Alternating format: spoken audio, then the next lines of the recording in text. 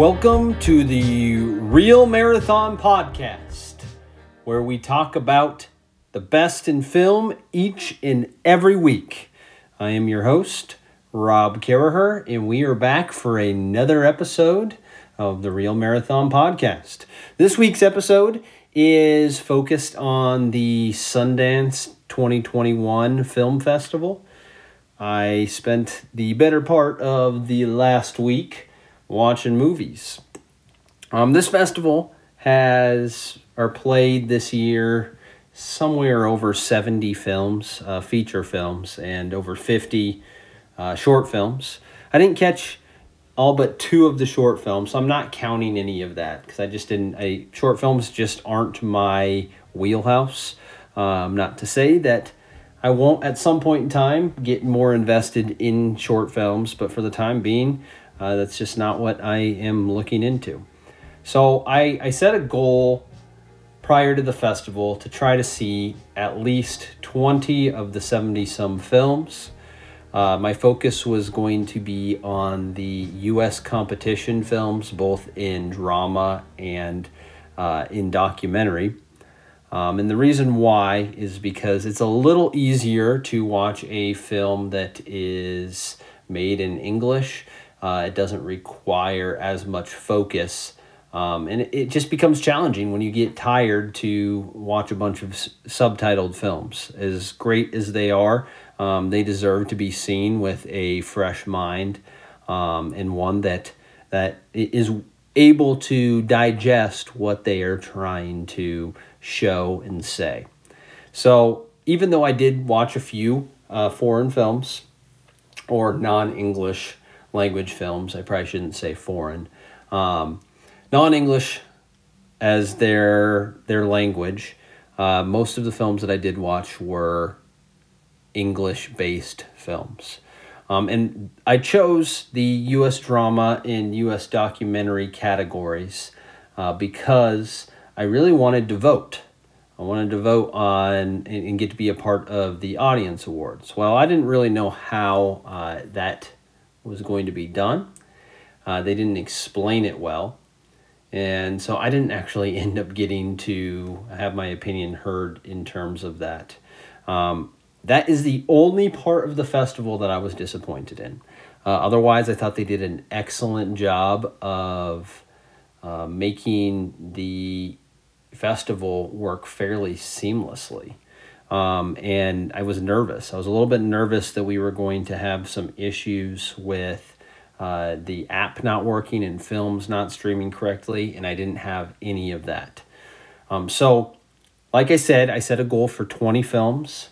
Between Thursday to Wednesday, I ended up watching 29 films, 29 out of the 70-some. That's a lot of films. That's the most I have ever watched within that short period of time. And toward the end, it was getting a little arduous.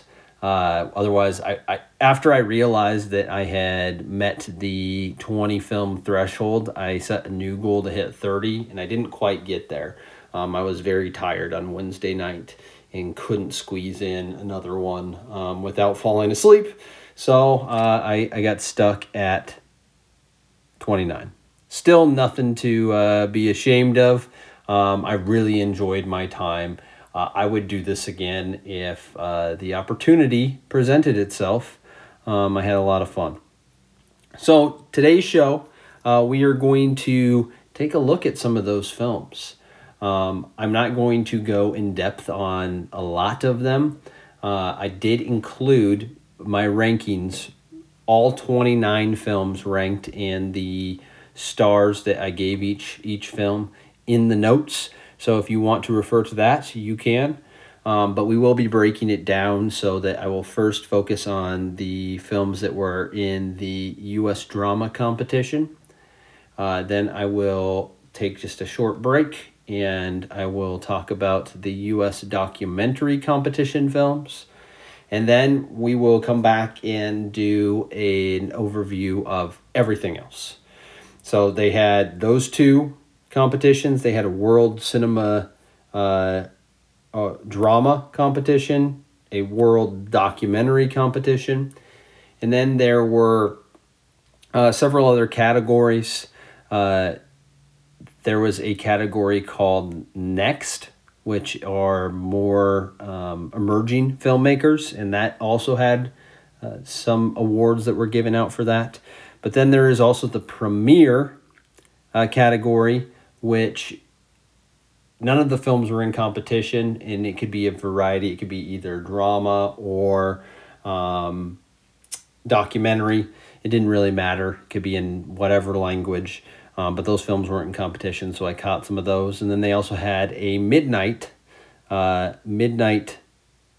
category that was generally films that were more like sci-fi, horror, kind of bizarre, strange films that played in the 10 to 11 o'clock range at night.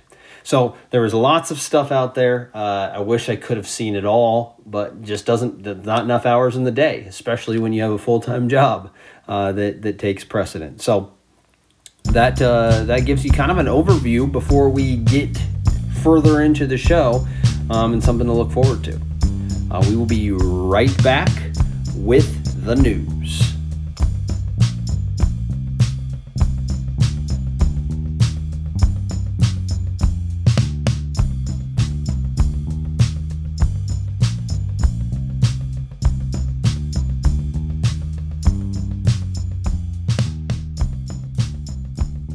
And we are back with the news. This was a big week for news, at least in terms of the direction that we are headed with the Academy Awards.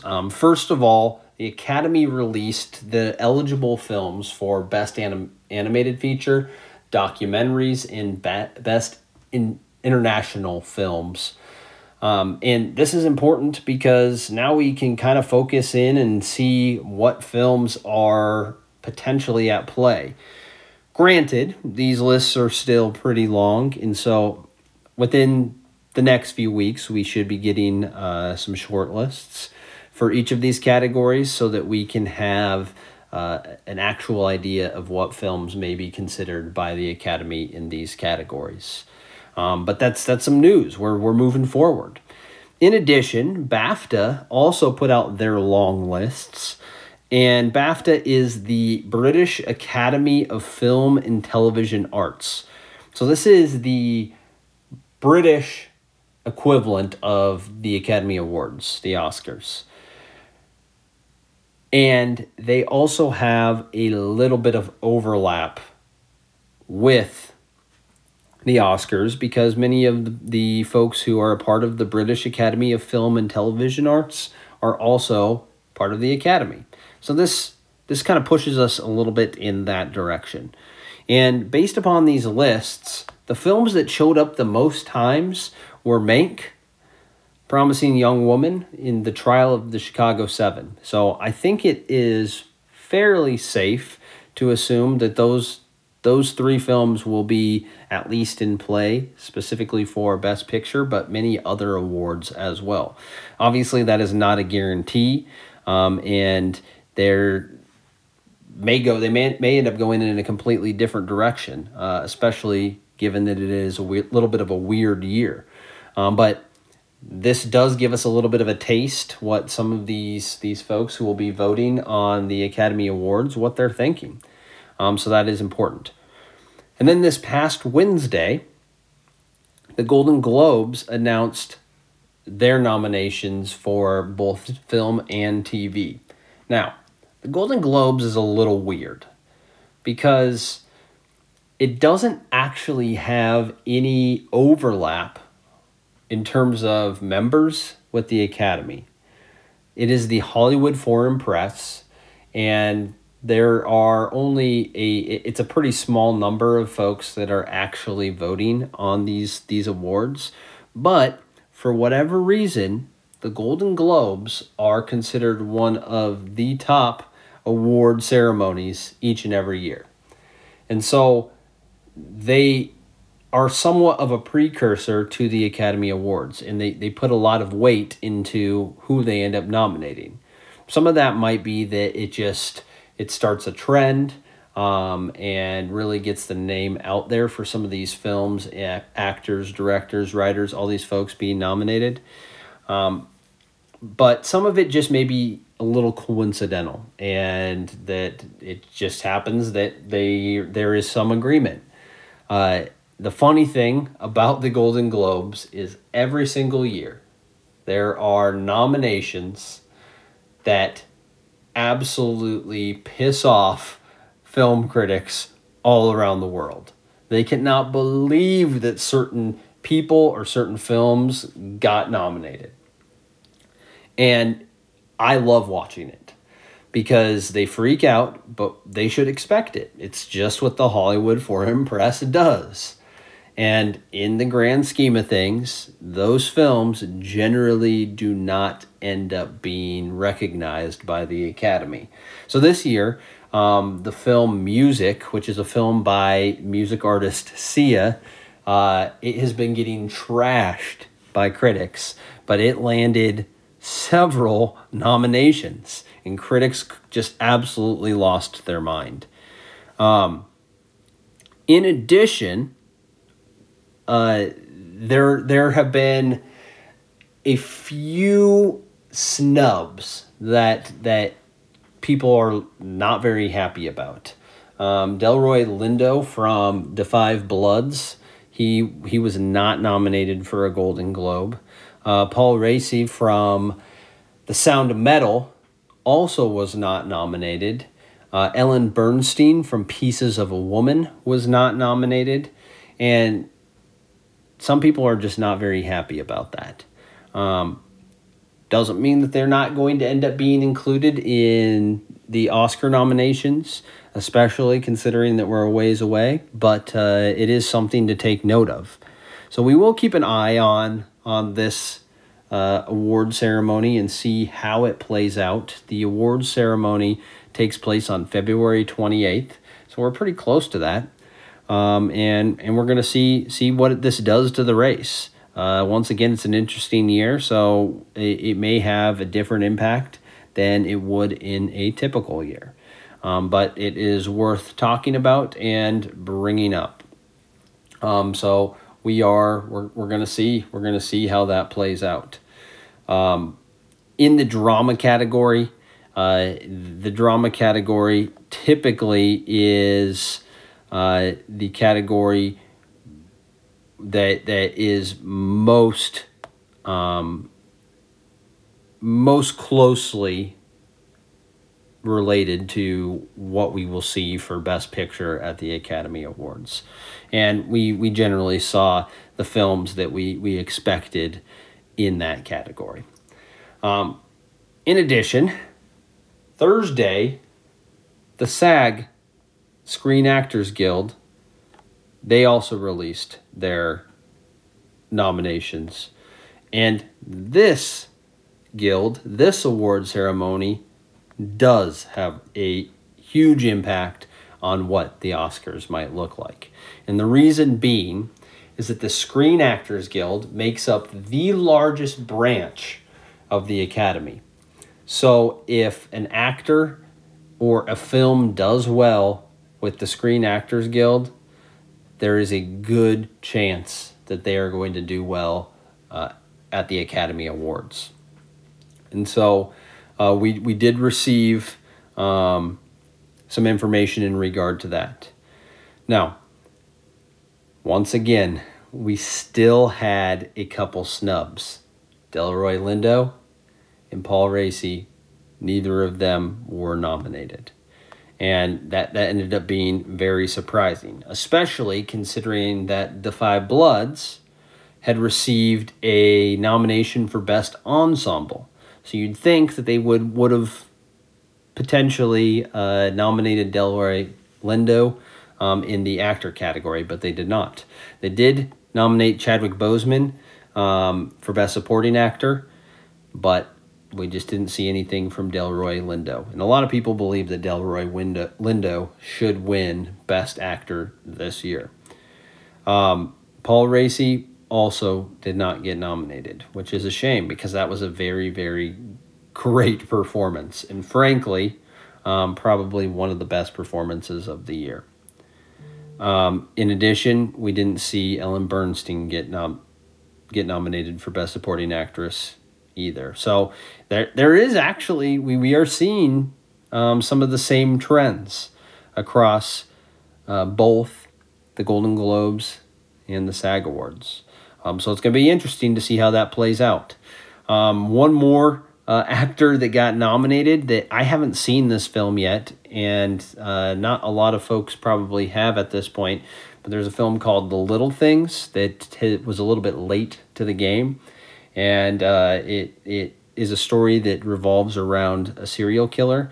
Well, Jared Leto, he got nominated for both Best Supporting Actor, or he got nominated in both the Golden Globes and the SAGs for Best Supporting Actor for that film, and the critics are not happy about that. They think that his performance isn't that great, and I guess I will be the judge of that once I finally get the chance to see that film.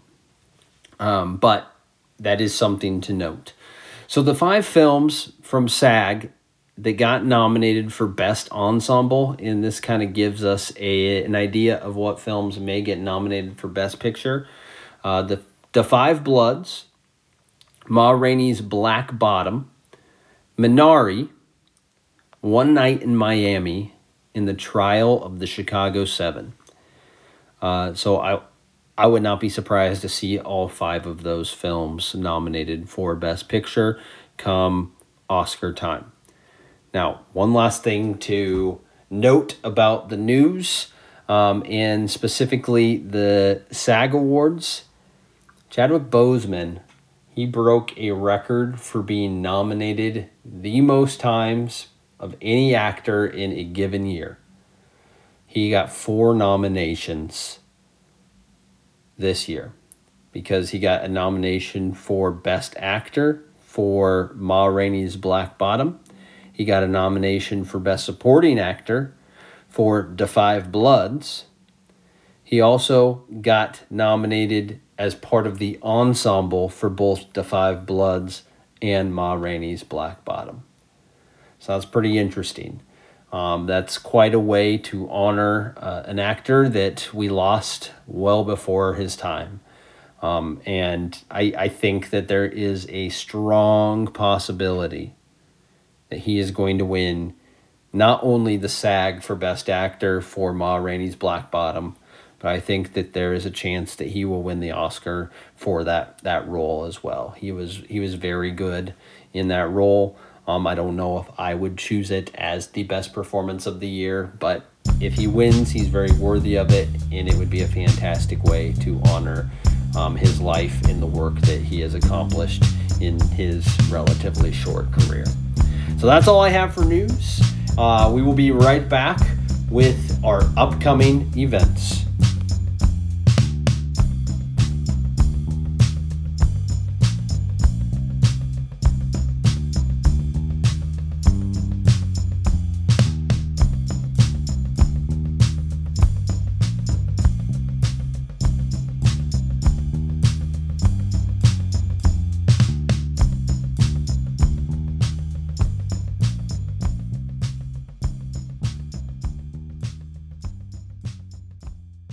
We are back with our upcoming events.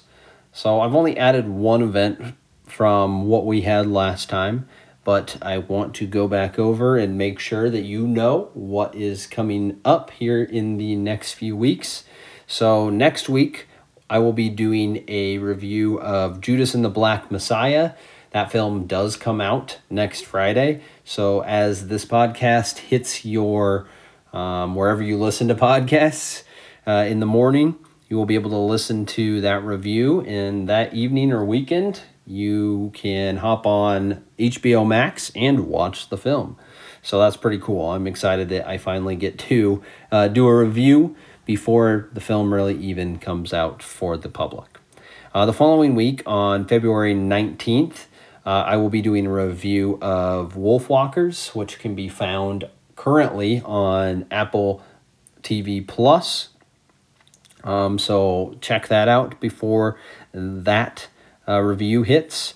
The next week, I will be doing a review of Nomadland. I'm very excited to see that film. That comes out on February 19th on Hulu. And then the next week is our Real Marathon podcast spoiler show, where we will be talking about all 5 films from the Amazon film series Small Axe. And when that series came out, it was a little bit ambiguous whether or not it would qualify for TV series or for like a mini series for these awards, or if it would be in play for actual film awards. And some of the critics have done a little bit of both, but it seems as though now it is probably only going to qualify for TV. And that's okay. We're still going to do a review of those films because I think that that's the type of quality that it is, and it deserves to be included in this talk.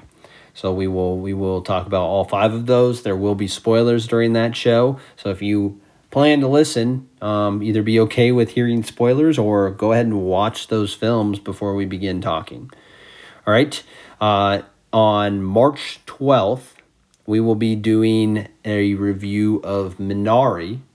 That film comes out next week, and I'm not quite sure if it will be available to everyone on video on demand or just in theaters at that point in time.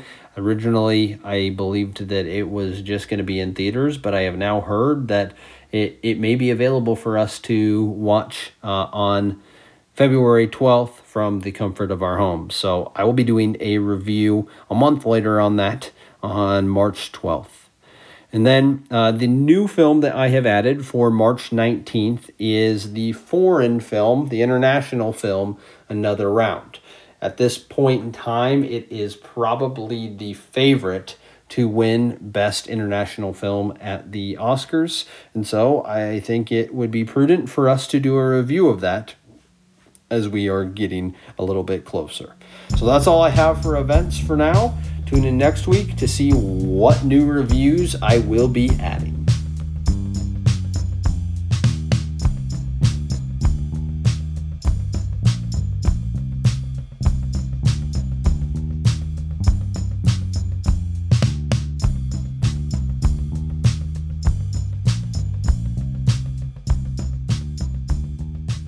All right. It is the moment that we have all been waiting for. Let's talk Sundance. So first we're going to talk about the U.S. dramatic competition.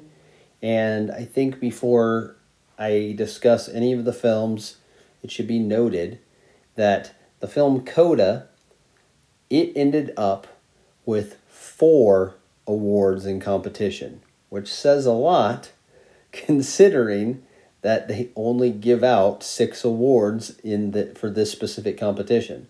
So it won the Grand Jury Prize for Best Film. It won the Directing Prize. It won the Best Ensemble Cast. It also won the Audience Award for Best Film in competition. And so I'm not surprised that it won any of these. It is a great film, and I'll talk about that here in a little bit. But that mark that it hit, winning 4 of the 6 awards, is pretty incredible. The other 2 awards went to Jockey for Best Actor, and then in addition, on the count of 3, won for Best Screenplay. So let's just start out. I'm going to start kind of from the bottom and work my way up. So there were 2 out of the 10 films in competition for the U.S. Dramatic Awards that I just did not care for at all. The first was a film called Superior. I ended up giving this film 2 out of 5 stars, and I did want to give it some credit. Because they did well to really get kind of an 80s, 90s feel. Almost everything that you see in the film they went and found those actual objects to include in the aesthetic of this film. Now, the problem with this film is that it is very amateur.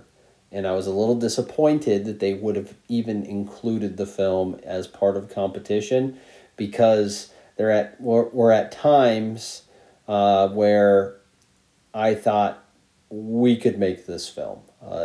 It may take a little bit of training to get there, but it just honestly was not that good.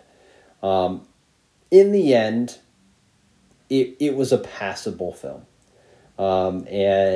And I maybe didn't hate it as much as I thought I was going to end up hating it. It just, the acting isn't fantastic. The story takes forever to get started, and it had a lot of problems. But I still gave it 2 out of 5 stars.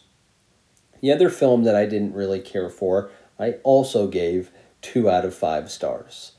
This film is called Mayday. And I want to give credit. The film looks pretty good. It is an innovative concept. It has a good score, but it still wasn't 100% polished in terms of the way that it looked, the way that it was edited. You could tell that it was still an emerging filmmaker. The part that I absolutely despised was the plot, because it was nearly impossible to follow. They were trying to deliver some giant message that was meaningful, and it failed to land that miserably. I did not buy in at all. I kept thinking the entire film, where is this going? And when I finally recognized that it wasn't going in the direction that it should be going, it was already a lost cause. So it's a problem, a problematic film. It in terms of the craft of it. The acting was average at best. And it just wasn't a very entertaining film, and it didn't really have anything overly important to say, despite what others might tell you. So that Mayday, I also ended up giving only 2 stars. The next grouping of films, I put 2 films at 3 stars. First one is I Was a Simple Man. I Was a Simple Man looked pretty good. Like it was a well-crafted film from a filmmaker that is experienced in his craft. But it was a little too out there, and in the end, I'm not sure it said as much as it meant to say. It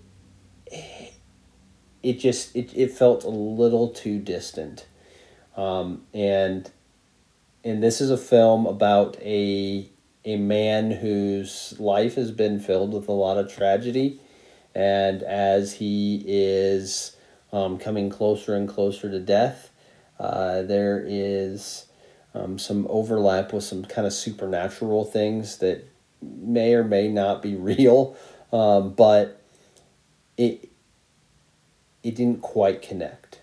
Now, the performances were pretty good. They're not going to win awards. They just aren't. And it had some very intriguing ideas that felt like they could do something very, very cool with them. It just didn't ever hit that point. It is the type of film that is very likely to be forgotten, and it made this competition, but I imagine that very few people will be actually talking about this film as the year goes on. The other film that I ended up giving 3 stars in this competition is a film called John and the Hole. I liked John and the Hole quite a bit better than I Was a Simple Man. I almost gave it 3.5 stars, but I just couldn't bring myself to do that. And the reason being is it didn't have as tight of a focus as it needed to. Essentially, this is a film that is an allegory that really delves into the idea of childhood versus being an adult. And could have been an extraordinary concept, but it gets a little bit lost. So the premise of the film is a young boy ends up holding his family captive in this bunker that was built in their backyard, and he holds them there, and we kind of see these events play out. This film is beautifully shot. The cinematography is fantastic. The score is fantastic. I wanted to love this film so much more than I ended up loving it.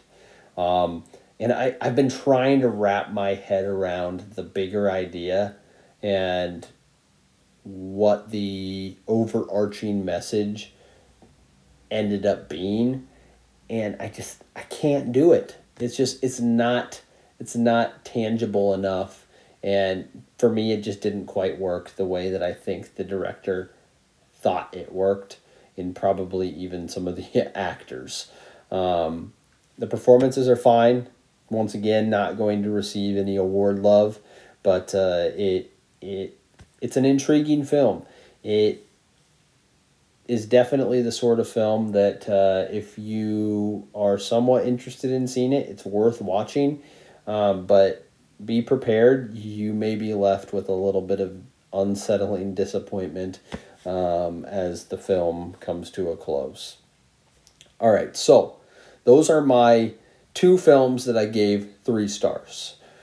Now, these next 2 films I gave 3.5 stars, and they are good films. They are good films. They just have some deficiencies that keep them from being great films. I generally reserve that 3.5 stars for films that have a ton of potential. I really enjoyed the experience. They just are missing a little bit of something that removes them from being great. So the first one is called On the Count of Three. This is the film that won Best Screenplay.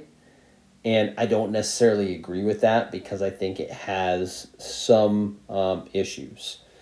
The film is about mental health, first and foremost. The premise is that it's 2 friends who make a pact that at the end of the day they are going to kill themselves. But they live out these events of the day. It's a very, very dark subject. And the approach of this film is one of trying to look at it from a more lighthearted point of view.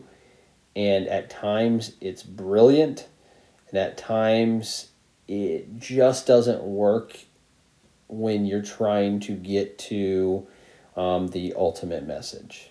It's not quite as believable as you want it to be. But this is a dark comedy. The performances are great.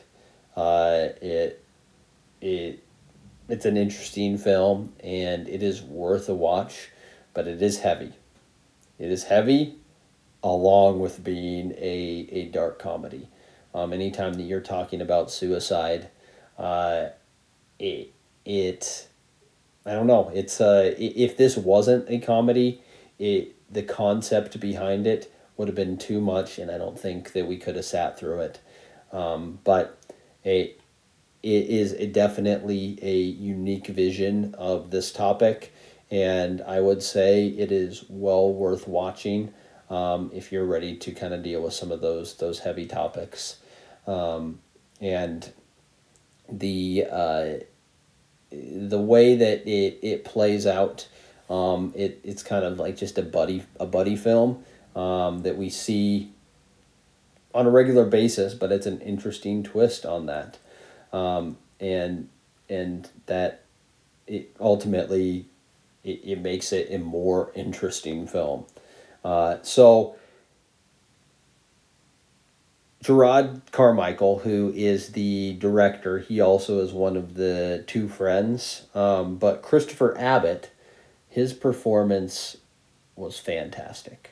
Uh, if there were nominees for that acting award, I definitely would have nominated him. If I if I got a vote, because his performance in this film is one of the best performances that I saw throughout the entire festival. And so you can watch this film simply to watch that performance. It's very, very good. Once again, I would recommend this if you are ready to take on that heavy topic.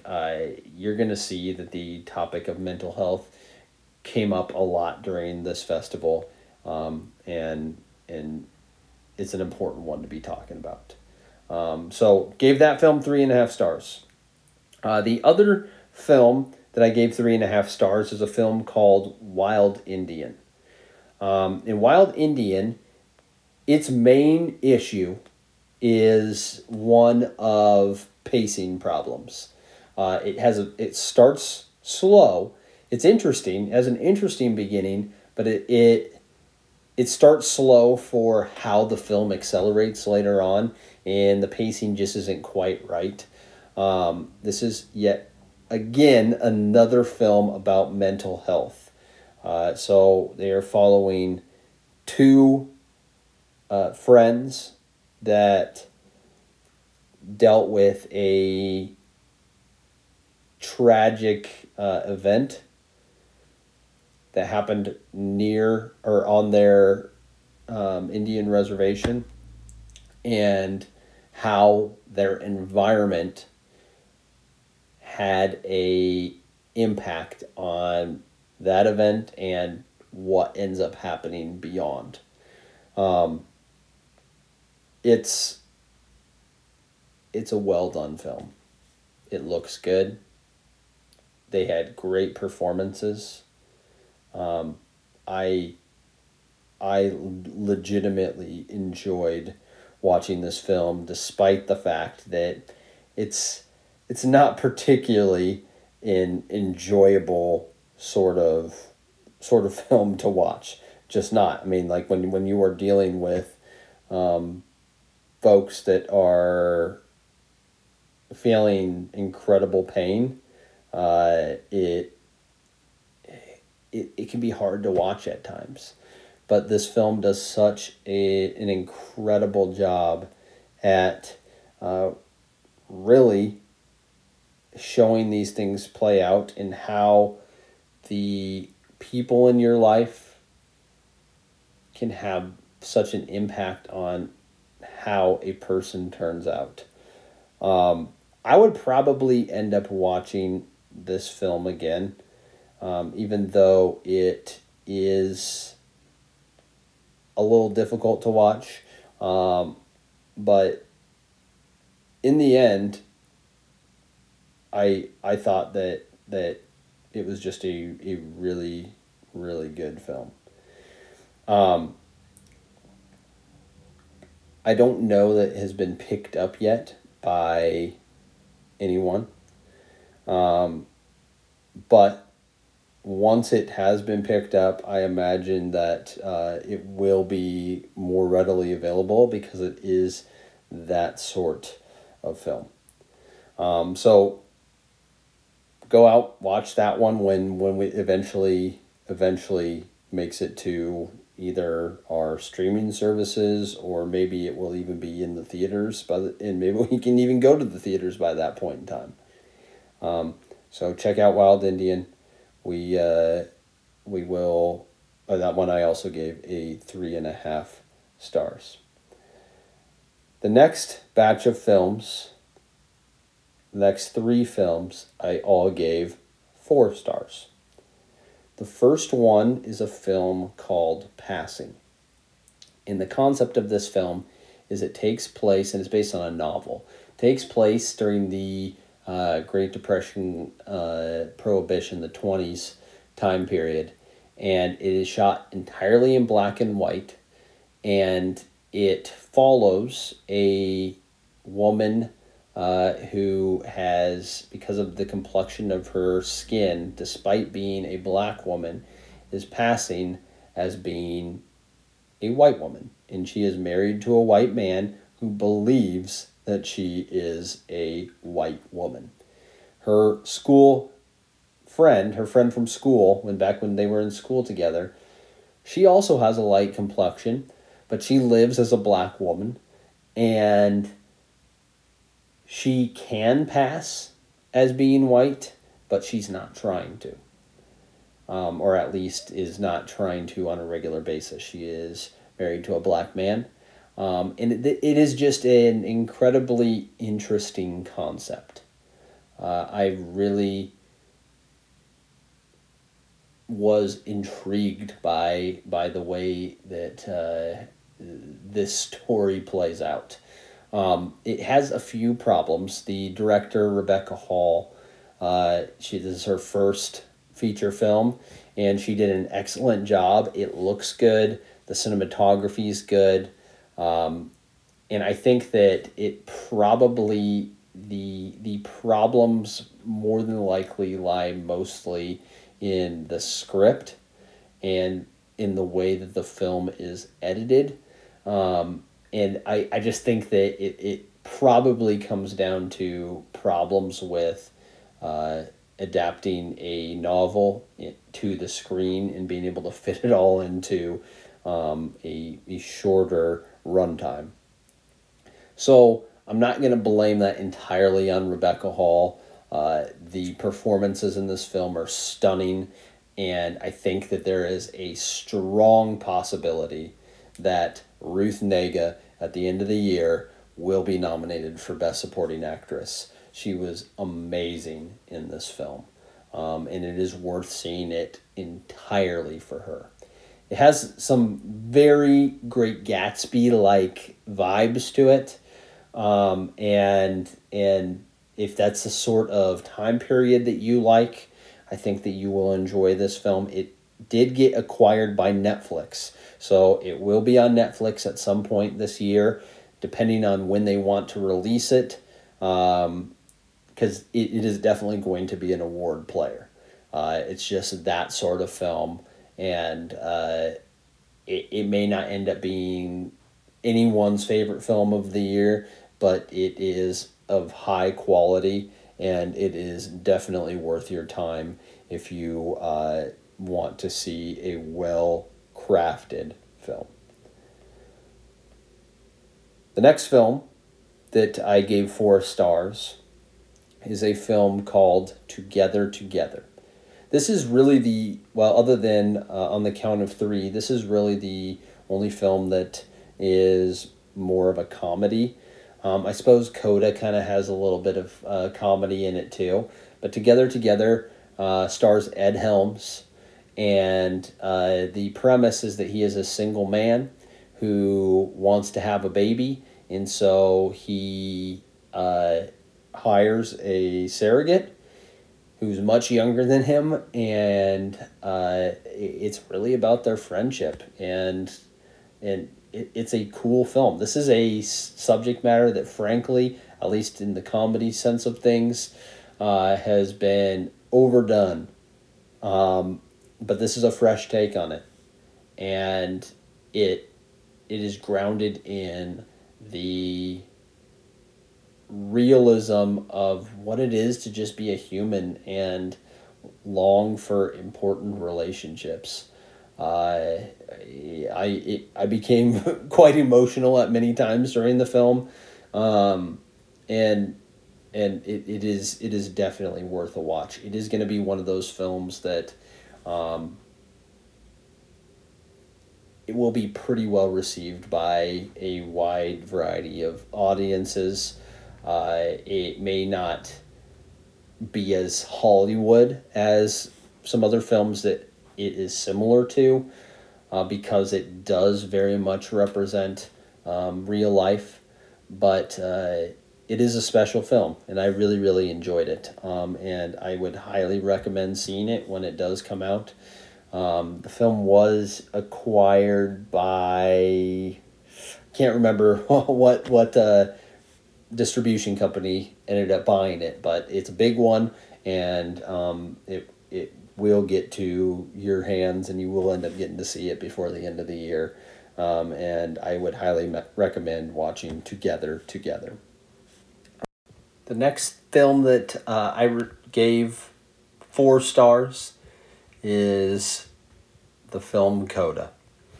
CODA is one of those films that if you don't like it, you must just be a killjoy. It is such a feel-good film. It follows a somewhat formulaic storyline. It's kind of that coming-of-age story, but it is unique in the fact that it takes the issue of deafness and makes it normal, in a way. Makes it normal, or at least it shines light on just how this isn't necessarily a disability. It's kind of like Sound of Metal in that way.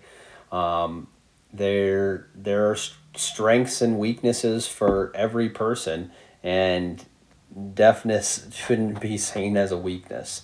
So CODA stands for Child of Deaf Adults, and the main character is a girl that she is the only one in her family. Her brother and her parents are both deaf, and they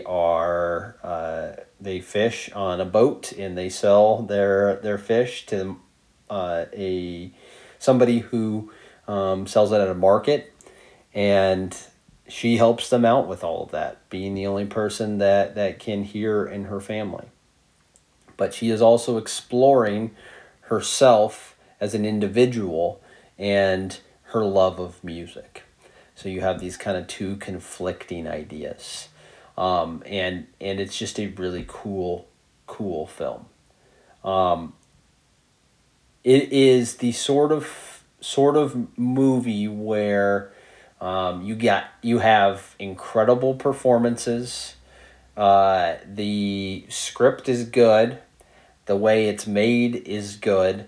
There aren't a lot of exceptional aspects to the film. So even though it very likely is going to be an award player, which, by the way, it was acquired by Apple TV, and so you will be able to view it on there. I very much believe that this is going to be an award player at the end of the year. It's just that sort of film. But I don't know so much that it is going to win a bunch of awards, just because, once again, it is not quite that sort of film. But you may get some acting nominations out of it. The 3 deaf actors that play her family are incredible, and you believe fully that it's just a cool family. Out of all of the movies that I am reviewing here today, if I could recommend any movie for my listeners to watch, it is this film. I guarantee you will not be disappointed. It's just a cool film. So I don't know when this is going to end up coming out. I would imagine that they will wait till the latter part of the year, just because they want it to have a chance to get some Oscar nominations. But once it does arrive, you are in for a treat. And it is the sort of movie that you can watch multiple times and it will still be just as magical. I can't wait to watch it again. I ended up watching this one all by myself, and I can't wait to watch it with other people so that they can experience the same things that I experienced while watching this. So be looking out for CODA. I gave that film 4 stars. All right, the last film that I reviewed for the U.S. drama competition, and I watched all 10 of the films in the competition, is the film Jockey. I adored this film. It is a film about an aging jockey who's getting close to the end of his career, and a more up-and-coming jockey is starting to kind of be the next big thing. And it also deals with the relationship between this jockey and his trainer. Even though this is frankly, an overdone premise, it is so well done that I don't care. The dialogue's good. The film looks amazing. Frankly, this film probably already should be nominated for Best Cinematography in the year 2022. I feel fairly confident that it is going to be still one of my favorite films in terms of cinematography by the time that we get to the Oscars in 2022. That's how much I love it. The score is incredible, and the performances are absolutely fantastic. Clifton Collins Jr., who plays the main character, he was the one who won the Best Acting Award for the festival, and it was my favorite performance. He was just fantastic. And in Moises Arias and Molly Parker, who are the 2 other main characters, they are both fantastic as well. I ended up giving this film 4.5 out of 5 stars. The only reason that I did not give it a full 5 stars was because of the fact that it isn't the most original concept, and kind of has that feel of like A Star Is Born or The Wrestler or Crazy Heart. I think it was called Crazy Heart. Yeah, Crazy Heart. Where it's just that kind of aging star who is on their way out. But once again, I don't care. It's an incredible film. I highly recommend it. I can't wait to see it again. And I fully anticipate that others aren't going to like it as much as I did. And that's okay. But I do hope that it is an award player because its craft is fantastic. The landscapes of Arizona are beautiful. I don't know that I've seen a film that handles the darkness as well as this film does, and shoots so many scenes in a dark environment and does it in a way that it's just really well done. So highly recommend Jockey. And once again, I do not know when this is coming out, but when it does come out, you need to see it. When we come back, we will be talking about the films in the U.S. documentary competition. I did see 8 out of the 10 in that competition.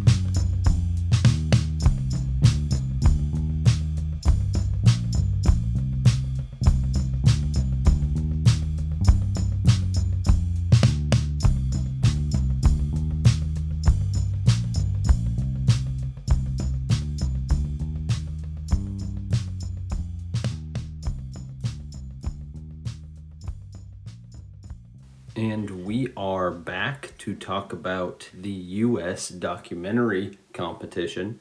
I watched 8 out of the 10 films in competition for the U.S. documentary. And I'm going to talk about them in a little bit different manner than I did for our U.S. dramatic competition. So I sensed a theme among many of these films. The first theme that I really noticed was that these filmmakers decided that they really wanted to talk about the teenage experience, and specifically the teenage experience in this 2020, I guess the 2010s to the 2020 range. And I found it to be somewhat captivating because it highlights a world that is much different than the world that many of us know. Living as a teenager in the 21st century, and specifically the now times, is much different than it was even when I was a teenager. But there are still a lot of similarities. So the films Try Harder, Homeroom, Cusp, and At the Ready all really focus on what it's like to be a teenager now. Out of the 4, my favorite was probably Try Harder, which focuses on a group of teenagers who face the pressures of living up to their own expectations as they apply for colleges all around the country, but also living up to the expectations of society, their communities, and their families. And I think this is something that for many of us we can relate to. Maybe not in our own experiences, but in what we observe around us. And there's just this pressure for kids to maybe be better than the adult generations that are raising them. And we see this play out in the film Try Harder. And even though the subject matter is of serious nature, there is some humor in this. And we see these teens, even though they are asked to be somewhat adult-like, we still get to see that teenager in them, that youth. And it's a cool experience getting to see this play out on screen. So I would highly recommend the film Try Harder. I did give it 4 out of 5 stars. And I also gave the film Homeroom 4 out of 5 stars.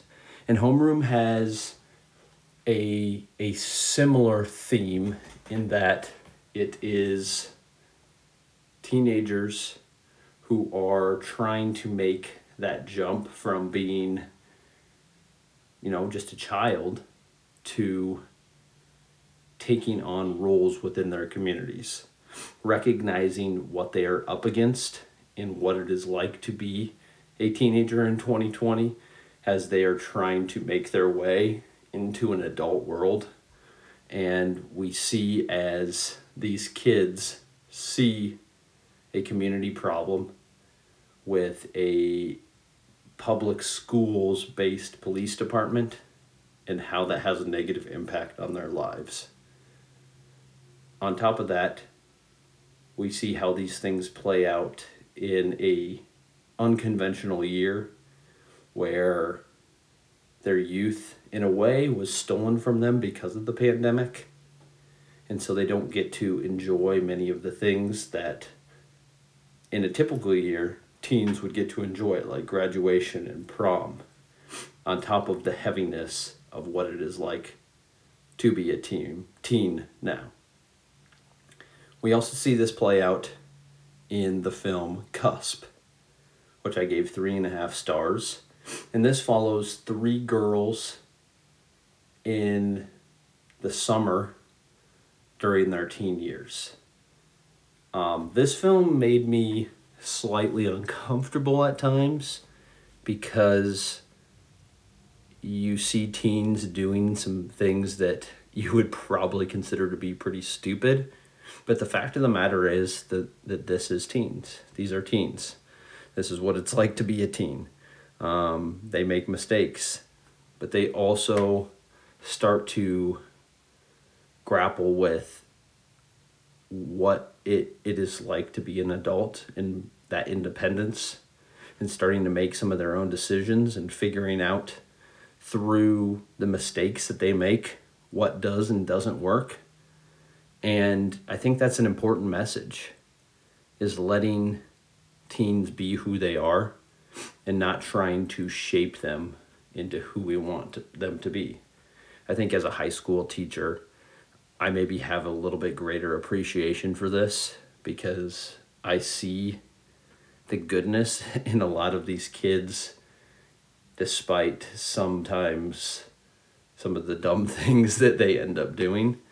And to an extent, most of us can probably relate to that, because we see ourselves in these kids and some of the things that we did when we were teenagers that weren't necessarily the best, but also helped us to learn. And this film, Cusp, the idea, like the title, coming from being on the cusp of adulthood, it's beautifully filmed, and we get a peek into what it is like to be specifically a female teen, with the pressures of the world around them. So it's a pretty cool film. The last film in the documentary competition that also deals with films or with teens is At the Ready, and I give this film 3 stars. This is a film that's about teenagers in Texas, El Paso, who are training or have classes at their school to become law enforcement officers. And they may end up being police, they may end up being border patrol, but the idea is that they are training them for this. And there's this kind of realization for many of these teens that they're being preached that this is what they should be going into, but it is in conflict with a lot of their lifestyles. Many of these kids are Latino, and they recognize that the things that they are being taught to do may be at odds, and they are grappling with the decision of whether or not this is the career for them, and looking at the moral aspect of that. I didn't love this film as much, simply because at times it seems like it is trying to say too many things, and it's not able to focus on one core message that really would have driven home the point of the film. So it's slightly messy. It's a well-made film, and the characters, or at least a few of the characters, are people. I shouldn't call them characters, they're real people. A few of these teens, they are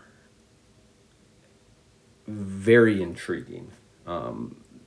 You really connect with their stories, and you ultimately just want what's best for each of them.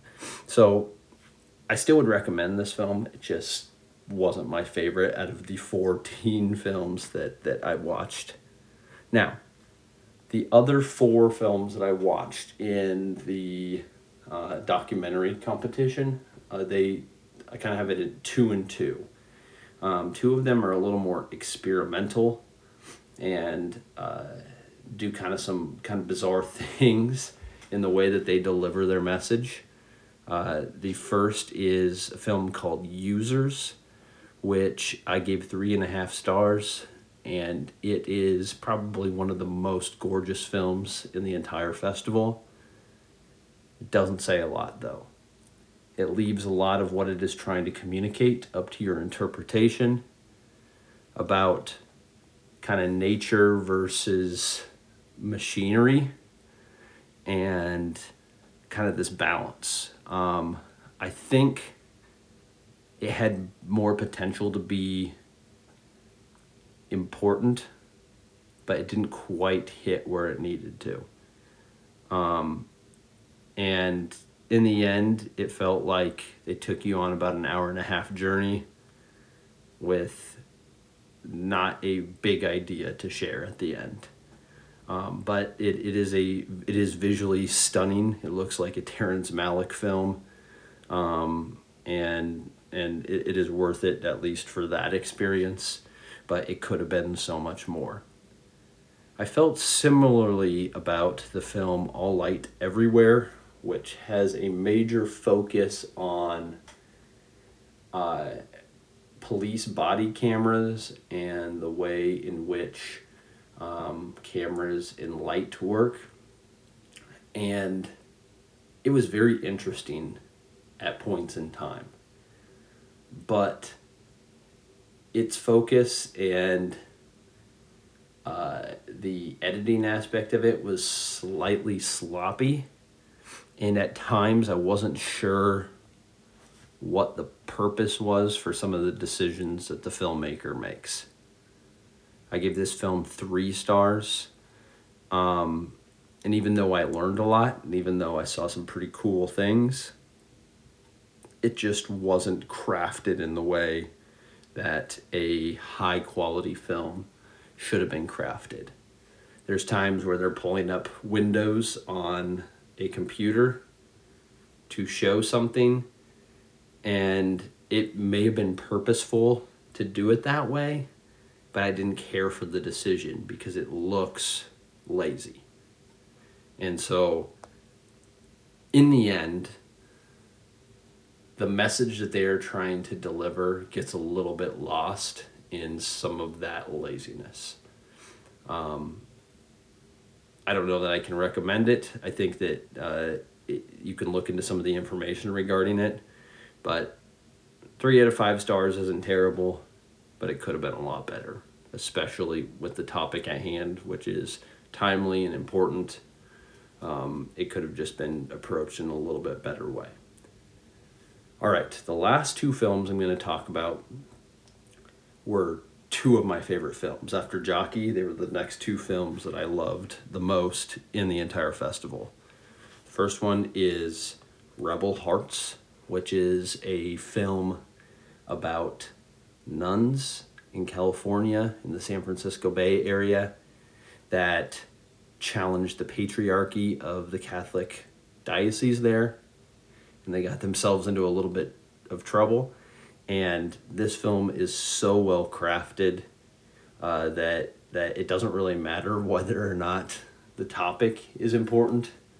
It's just visually pleasing.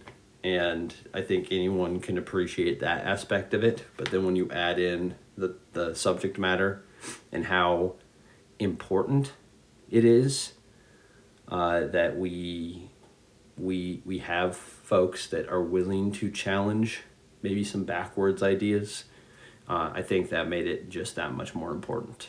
I have to admit, I might be a little bit biased being a former Catholic, and having this film really speak to a lot of the things that I saw that frankly drove me away from wanting to be a Catholic. There was some catharsis there, and I think that's what makes it extra special. And ultimately that's why I ranked it a little bit behind the next film I'm going to talk about, simply because I feel like maybe I'm a little bit more personally connected to the film compared to some of the others out there. But I still gave this film 4 out of 5 stars. I think it is worth the time of anyone who likes a film that's about fighting for social justice and doing it in a celebratory sort of way. So that's Rebel Hearts. And then my favorite documentary of the entire festival is called Summer of Soul, or When the Revolution Could Not Be Televised. And this is about the Harlem Culture Festival, which took place in the same time frame as Woodstock, but didn't get anywhere close to the same sort of coverage. And this film is directed by Questlove from The Roots, and it's nearly perfect. I still only gave it 4 out of 5 stars because it does follow a similar formula to a lot of other documentaries. So maybe the creativity isn't there compared to some of the other documentaries that I've seen throughout my life, but it is so well edited. The editing in this film is incredible. They take found footage from this festival that the likes of Stevie Wonder, Sly and the Family Stone, The Fifth Dimension, all of these giant acts that were primarily black acts during this time period playing this free festival. And they take this found footage that has been buried in a basement somewhere for 50 years and they expose that to an audience that, you know, is mostly blind to a lot of the things that happened during this time period. Yeah, we all know about the civil rights, but we whitewash so much of our history. And so to have somewhat a correcting of history, specifically about what was happening in Harlem during this time period, mixed with this fantastic soundtrack and getting to watch this festival as it plays out and seeing the things that these music artists are standing for. It's just an incredible experience, and I enjoyed it so much. I could have continued to watch this documentary for much, much longer. It's about a 2-hour documentary, but it could have gone on and on. I really enjoyed it. And I think that it is, for anyone who loves music from that era, I think that you will find that it is a pretty special experience on top of a history lesson. So I highly recommend going out and viewing Summer of Soul, or When the Revolution Could Not Be Televised. When we return, we're going to talk about the remainder of the films in the festival. So come right back.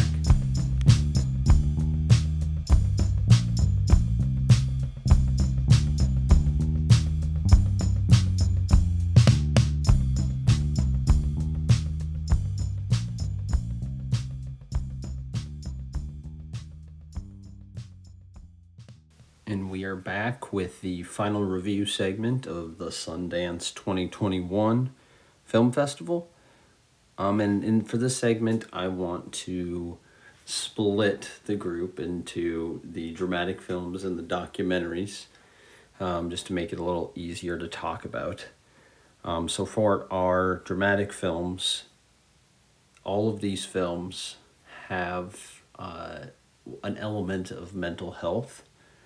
And that plays a pretty big role in the way that all of these films play out, with maybe the exception of Judas and the Black Messiah, but I'm not even going to talk about that film right now because I am going to talk about that in next week's podcast. But the film Land, Mass, Knocking, Fire in the Mountains, and Censor all have elements of the battling of mental health and how trauma can play a major role in the way that we process things and the decisions that we make. So my favorite out of this bunch was the film Land, which is the directorial debut of actress Robin Wright, and she also stars in the film. This film has been kind of received by critics to be a little milquetoast, and I did not feel that way at all. I gave the film 4 out of 5 stars, and even though it is I'd say kind of a cliche story of an individual that is trying to escape the pressures and the problems associated with being a part of a society when they don't feel like they fit, and going out and living in a remote area.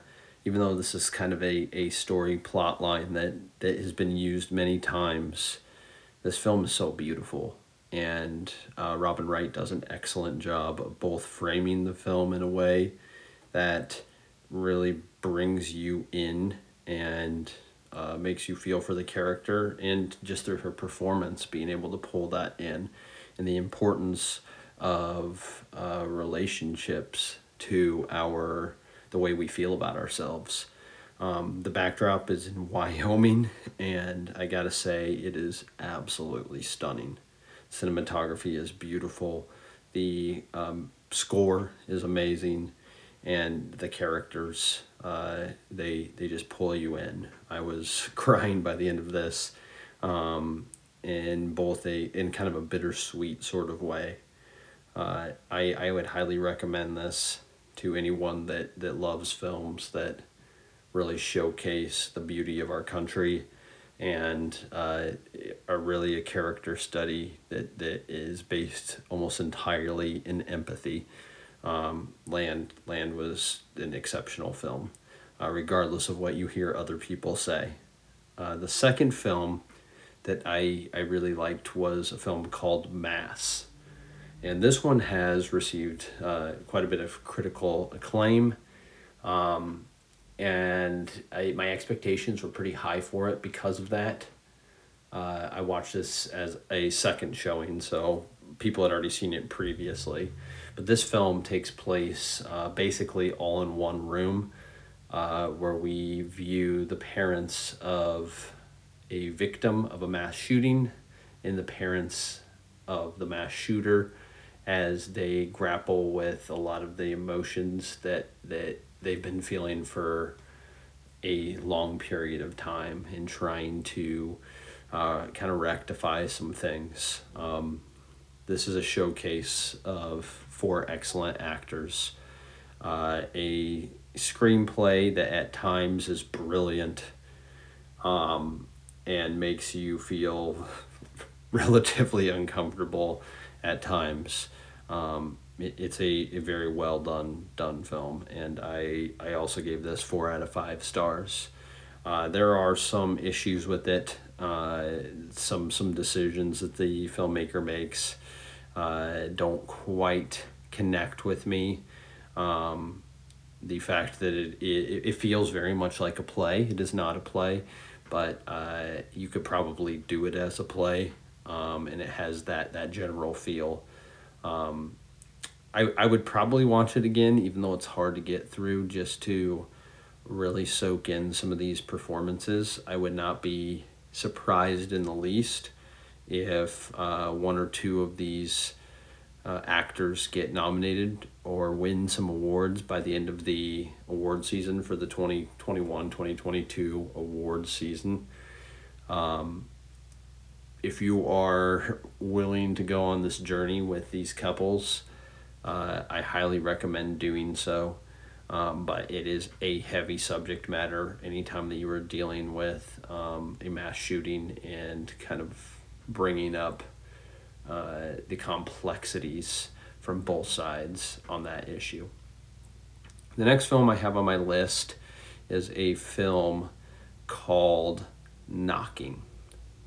And Knocking is technically it's a horror film. It's kind of a psychological thriller about a woman who leaves what you presume to be a psychiatric ward, and she gets this apartment, and she is tortured by this knocking that she hears coming from the apartment above her.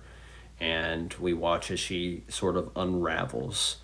And this is a pretty short foreign film, and I really enjoyed the experience. I'm not a huge fan of the horror genre, but this one is very well done, and I would recommend it. I ended up giving it 3.5 stars. I contemplated giving it 4, but just because of the nature, there's just certain limitations that I think specifically in this genre that films run into, and I saw that with this film. Although I would be interested in watching it again. This was part of the Midnight series, so it was one of the final films that I watched on the first full day of the festival, and I was pretty dang tired. And so I'd like to maybe watch it with some fresh eyes just to kind of see maybe some of the things that I missed. But that is Knocking. Pretty cool film if you're a fan of the horror genre. The next film is called Fire in the Mountains. And Fire in the Mountains is a foreign film. It takes place in India, and it follows this family who have a special needs child, and they live up on the side of a mountain. And the stress that their location, on top of the fact that their child does have these needs, the stress that these characters face and the pressure that it puts on their marriage. This film, for me, is mostly intriguing because of its location. The shots of them going up and down the mountain are magnificent. It's beautiful, and it's incredible that they were able to capture what they were able to capture. I gave this film, I ended up giving this film 3.5 stars as well, and I think it's a film that's worth watching. I don't know when it will be coming to any of our streaming platforms or to the theaters, but when it does, it is definitely worth a watch, simply just to see that landscape on screen and watch as this director has captured just the experience of this family moving up and down this mountain.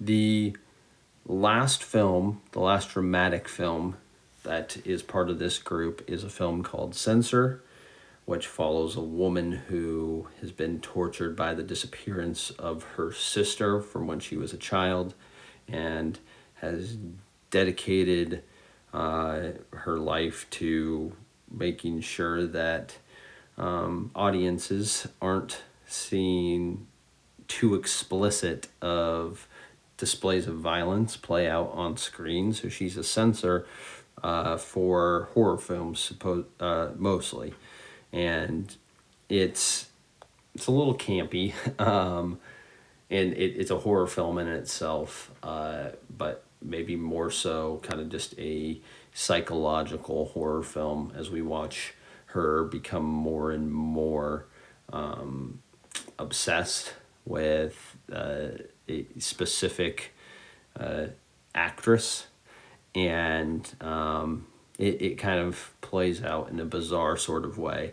I ended up giving this film 3 out of 5 stars. I probably could have gone down to 2.5, but I felt like the craft is good enough that it was worth bumping it up to 3. If you like the horror genre, it might be worth watching. Otherwise, if you don't, I wouldn't probably recommend this one. All right, let's talk about our documentaries. So the highlight documentary in this group is the documentary Flee, which is about a refugee who is basically tells his story of what he had to go through. This is a foreign film. It is almost completely animated to really show these events taking place. It's an extremely cool concept. This film was bought by the distribution company Neon, and will be dubbed into English.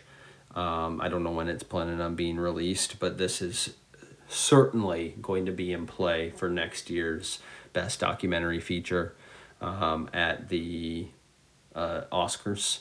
So it's an exceptional film, and it's an incredible story, and the main young man who the story is about, he the bravery it takes to tell the story is stunning.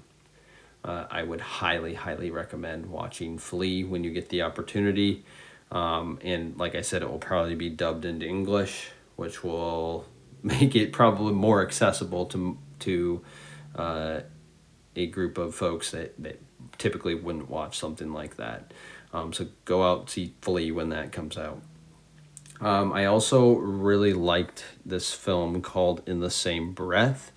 It was a little bit hard to watch still in the midst of the pandemic, but it is a film about China's handling of the coronavirus and how they used the coronavirus to pump up their communist system, and putting that in juxtaposition of the United States capitalism system, and how both sides try to prove that their economic system is better for this type of pandemic, but in the end revealing that they both have their own weaknesses and strengths, and to kind of center this conversation a little bit. But there are some very sombering events that take place in this film. It's very well done. If you have interest in digging into more information about the coronavirus and the pandemic, it is definitely worth your time watching. Although we may all be a little bit past the point of wanting to dig in, since we've been buried in this for months at this point. But it is worth your time. The next documentary that I have on here is called Amy Tan, Unintended Memoir. This is 3.5 stars. I gave it 3.5 stars. Amy Tan, Unintended Memoir was probably one of the documentaries that I was most excited for. As an English teacher, I teach a lot of texts written by Amy Tan, whether they're short stories or I do teach the Joy Luck Club. So I was already invested in this documentary. It's a pretty straightforward format that just essentially explains Amy Tan's life and shows just how remarkable of a writer she is. I think more than anything, for those who don't know that much about Amy Tan and who have never read anything by her, it's sort of an advertisement for her literature. And it was a really well done documentary. And if you love literature, if you maybe love Amy Tan, it is definitely worth your time watching that. The next film I have on my list is a film called The Day in the Life 2020. This is essentially a little bit of a sequel to a film that premiered 10 years ago. At Sundance, and it takes footage submitted by people all around the world and edits it together to show what a day in the life is for people all over the world. And so they picked July 25th of 2020, and it's a pretty uplifting film. Like, there's some sadness to it because it was a sad year, but to be able to see some of the incredible things that people do, and just to see an average life of people and be able to relate to that and have some empathy for what's going on around the world is a pretty cool experience. So I would recommend that. I believe you can watch it on YouTube now, and it might even be free. So go ahead and check that out. It's an hour and a half, and it's a just a relatable experience. The final documentary that I'm going to talk about is called The Glitch in the Matrix, which right now you can watch on HBO Max. I gave this film 2.5 stars. It's an interesting concept because it's about simulation theory and it's a little out there. I don't necessarily believe in it, but maybe more than anything, and it's about the people that do believe in this. The entire film is somewhat animated or uses just like images or clips from stuff. So there's no footage that was shot by the director. It's all completely edited together, sort of like a year or a day in or life in a day. But because it's a little wacky and the pacing is a little off, it wasn't my favorite. But it is certainly worth a watch if you are interested in the concept of simulation theory. At least just intrigued by it. I would highly recommend going out and watching that. Like I said, you can currently watch that on HBO Max. I think it just became available on Friday. So yeah, you definitely have something to watch from Sundance currently. All right, that is all I have for Sundance 2021. When we come back, we are going to close out the show with our trivia.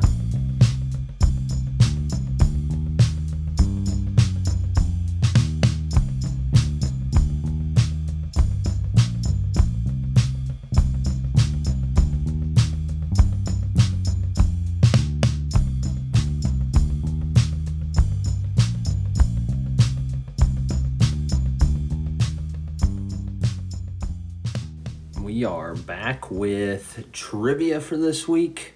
Before we get to this week's trivia, let's talk about our answers from last week. So our first question from last week was former President Barack Obama released a list of what he considered to be the best films of 2020. He included 4 documentaries that were mentioned at least once on today's podcast. Name the 4 movies. I had made a mistake, and one of them I had mentioned on the previous podcast, so that's my fault. But the 4 were Crip Camp, which is actually a film that was produced by Barack Obama's film company. Time, Boys State, and Collective. Those 4 were on Barack Obama's best of 2020 for all films. Question number 2. What film became the highest grossing documentary ever following the 2009 death of its main subject? That would be Michael Jackson's This Is It. It was the recording of his final concert that they had recorded through rehearsals. And so or his final concert series. They were supposed to be doing a bunch of shows in, I think, Las Vegas, and they had recorded some rehearsals, so they put it out as a film, which is pretty cool. But unfortunate that he had passed. Now that is the highest grossing documentary of all time. Question number 3. What was the name of the band who was performing at the Collective nightclub on the night of the fire? That band, his name was Goodbye to Gravity, and unfortunately, in that fire, 4 out of the 5 members were killed. Question number 4. Stacey Abrams, the subject of All In, the fight for democracy, held public office from 2007 to 2017. What office did she hold?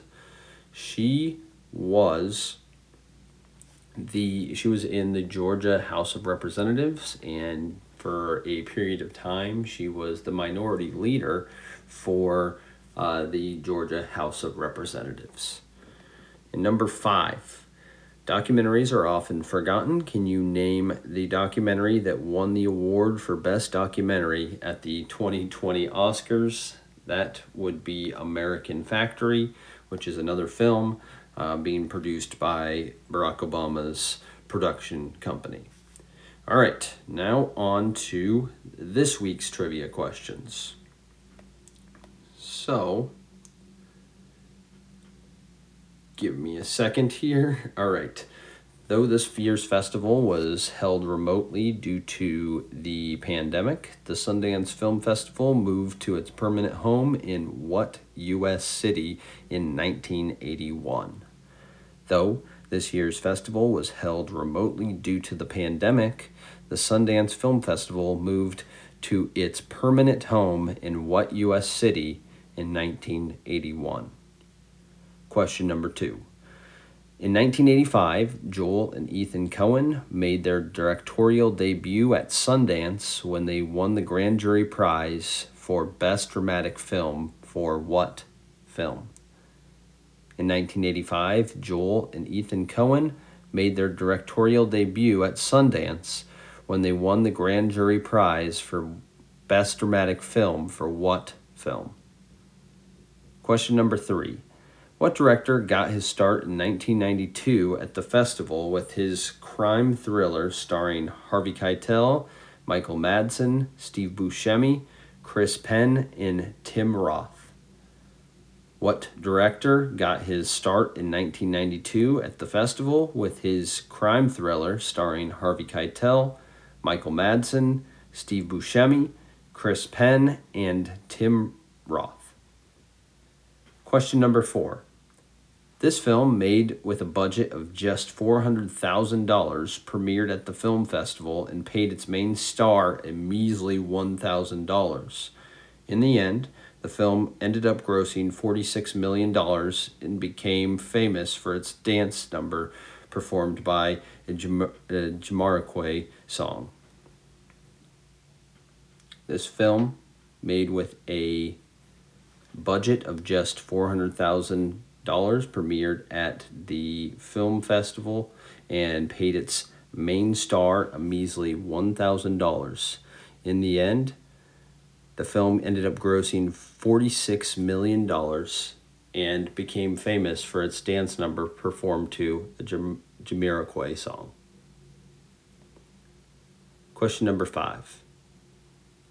Lucy Alibar received her first writing credit at the Sundance Film Festival in 2012 with the film Beasts of the Southern Wild. She has since been tasked with adapting what best-selling novel written by Delia Owens about an outcast woman surviving in the marshes of the Deep South. Lucy Alibar received her first writing credit at the Sundance Film Festival in 2012 with the film Beasts of the Southern Wild. She has since been tasked with adapting what best-selling novel written by Delia Owens about an outcast woman surviving in the marshes of the Deep South. And that is all I have for you this week. Return next week for our review of Judas and the Black Messiah. And until then, have a great week.